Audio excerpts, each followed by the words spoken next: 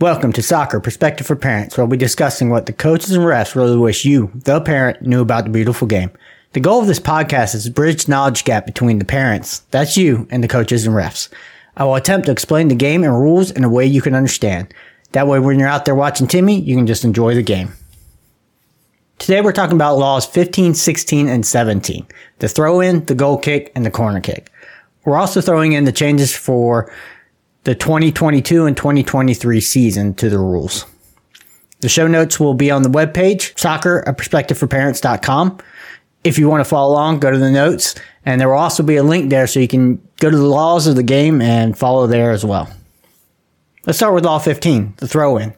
It's awarded to the opponent of the player that last touched the ball after the whole ball crosses the line on the ground or in the air. Now, to be clear, I've mentioned this before, the whole ball has to cross the outside edge of the line. A goal cannot be scored directly from a throw-in. If it enters the opponent's goal, then a goal kick is given. If it enters the thrower's goal, a corner kick is given. Number 1, procedure.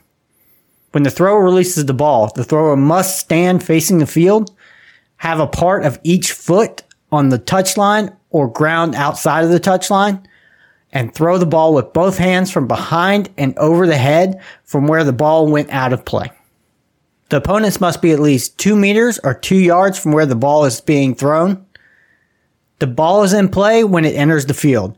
If the ball hits the ground before re-entering the field, the throw is retaken by the same team. If the throwing in is not done correctly, the other team retakes it. The thrower can throw the ball at an opponent so they can play the ball again, as long as it's not in a careless or reckless manner or they don't use excessive force. The thrower cannot touch the ball until someone else has touched it. 2, offenses and sanctions. If the thrower touches the ball before anyone else has, an indirect free kick is given to the opposing team.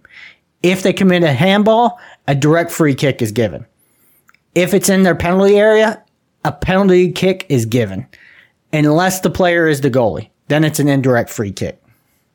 If an opponent distracts or impedes the thrower, this includes moving closer than the 2 meters or 2 yards, the player is cautioned for unsporting behavior, and if the throw-in was taken, then an indirect free kick is given. If anything else happens, the opposing team takes the throw-in. Law 16, the goal kick.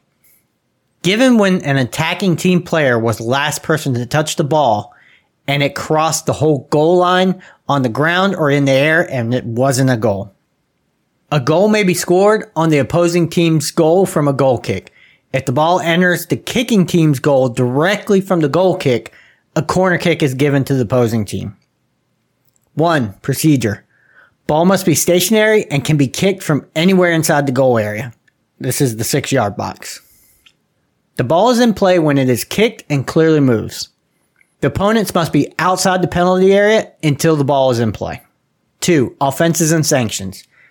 If the kicker touches the ball before anyone else does, an indirect free kick is awarded. If it is a handball, a direct free kick is given.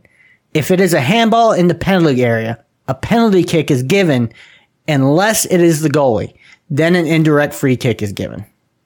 If there are any opponents in the penalty area because they didn't have time to leave before the kick was taken, play continues as normal. If an opponent is in the penalty area or enters before the ball is in play and then touches or challenges for the ball, the kick is retaken. If a player enters the penalty area before the ball is in play and fouls or is fouled, the goal kick is retaken and the offender may be cautioned or sent off depending on the foul. If there's any other fouls or offenses, the kick is retaken. Law 17, the corner kick. Given when the whole ball crosses over the goal line on the ground or in the air, and the last one touching it was on the defending team, and it was not in the goal. A goal can be scored from a corner kick against the opposing team. A corner kick will be given if the ball goes directly into the kicker's goal. I don't know how you would accomplish that. That'd be some really crazy stuff. But if for some reason you kicked it from one corner all the way down to the other end into your own goal, you'd get a corner kick out of it. 1, procedure. Ball must be placed in the corner area nearest to where the ball passed over the goal line. All that's really saying, it's wordy, but all it's really saying is whatever side the ball went out on, that's the corner you have to take it from. Ball must be stationary and is kicked by a player of the attacking team. Ball is in play when kicked and clearly moves. It does not need to leave the corner area. The flag post must not be moved. That's just saying you can't take the flag post down or anything like that. Opponents must remain 9.15 meters or 10 yards from the corner arc until the ball is in play. 2. Offenses and sanctions. If the kicker touches the ball before anyone else after they've kicked it, an indirect free kick is given. If the touch is a handball, a direct free kick is given. If it happens inside the kicker's penalty area, a penalty kick is given. Unless it is the goalie, then an indirect free kick is given. A kicker can kick the ball directly at an opponent deliberately so that they can play the ball again, as long as it's not in a careless or reckless manner and they do not use excessive force. Any other kind of offense or foul, and the kick is retaken. So that's it for the laws. We're going to talk about the back section of the book real quickly. I'm just going to tell you what they are and generally what's in them. There's not very much need to go into depth on any of them. If you want to look at them, you can go to the webpage and download the rules and you can go into depth on them. The first section they have is the video assistant referee protocol. It goes over how and what can be reviewed and what can't be reviewed, how the process actually works, stuff like that. You're not going to really see it in youth soccer, so I'm not going to go in depth in it. The next section is the FIFA quality program. It basically sets standards for the technology, for the playing fields, stuff like that involved in soccer for the higher levels. Doesn't really deal so much in the youth. Then the next section is actually a pretty important section, which we'll get ready to go over in a little bit. It has it's the law changes of the year. It has all the law changes for the year. The next section they have is details of all law changes. It goes into more depth on the law changes, why they were changed, the wording, the explanation, all of that. Then they have a glossary. It's the same as any other glossary, just gives you words and definitions. The final section you have is practical guidelines for match officials. It gives you all kinds of good extra information for referees to look at and refer to later. It has all kinds of illustrations. It's great to go look at if you are a parent or somebody that wants to know more of the game, more about the game. The best section that I think they have is they have a section on offsides that has a bunch of illustrations on what is onsides and what is offsides and things of that nature. The next section we're going to talk about are rule changes for the 2022-2023 season. First up, you have Law 3.2. The players. Additional substitutes for top competitions. The 2021-2022 season, they had a temporary amendment to the law that they made a permanent part of the law for this season. Now top-level teams are allowed to have the option of having up to 5 substitutions a match and name up to 15 subs.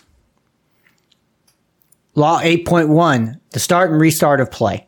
They clarified how the coin tosses are supposed to work. The wording was a little wonky and could be interpreted a way that it wasn't supposed to, but so they clarified the wording so that it makes sense that the ref tosses determine the end and the kickoff is the responsibility of the ref. It made it more consistent with Law 10. It could have been interpreted as the coin toss. Anyone could have done the coin toss. Law 10.3, determining the outcome of a match. They changed the wording to make it clearer that a team official can be cautioned or sent off during a penalty kick. We have 2 changes in Law 12. Law 12.3, which Law 12 is fouls and misconducts. They added a clause to make it clear that the goalie could not be sent off for a handball in the penalty area. It could have been interpreted in the section about denying a goal or obvious goal scoring opportunity that a goalie could be sent off for that when making a save in the penalty area. Law 12.4, which is also in fouls and misconduct. made it clear that while a free kick cannot be given for a foul against an outside agent, an indirect free kick can be given for the spot where the player left the field if he did not have permission from the ref to do so. And Law 14.1, the penalty kick, added a clarification where the goalie's feet must be during the penalty kick. The wording here is a bit wonky, so I'm not going to go super in depth into it. If you want to know about it, go read it. It just basically stated that a goalie's foot can be behind the goal line. Little note here, when reading the laws, all changes will have a yellow line under them so you can see where they are in the laws without having to go to the back of the book. That's it for this podcast. Next week, we'll be going over the U.S. youth soccer rules and possibly some high school and college differences depending on how long U.S. youth soccer takes and if I can find the high school and college rules. The show notes are over at the webpage, socceraperspectiveforparents.com. There'll be a link there where you can download the laws of the game and read over all this stuff. I have an email up if you have any questions, comments, or concerns. soccerforparentspodcast@gmail.com. Thanks for listening. And as always, remember the kids are out there for fun and let's have a good day.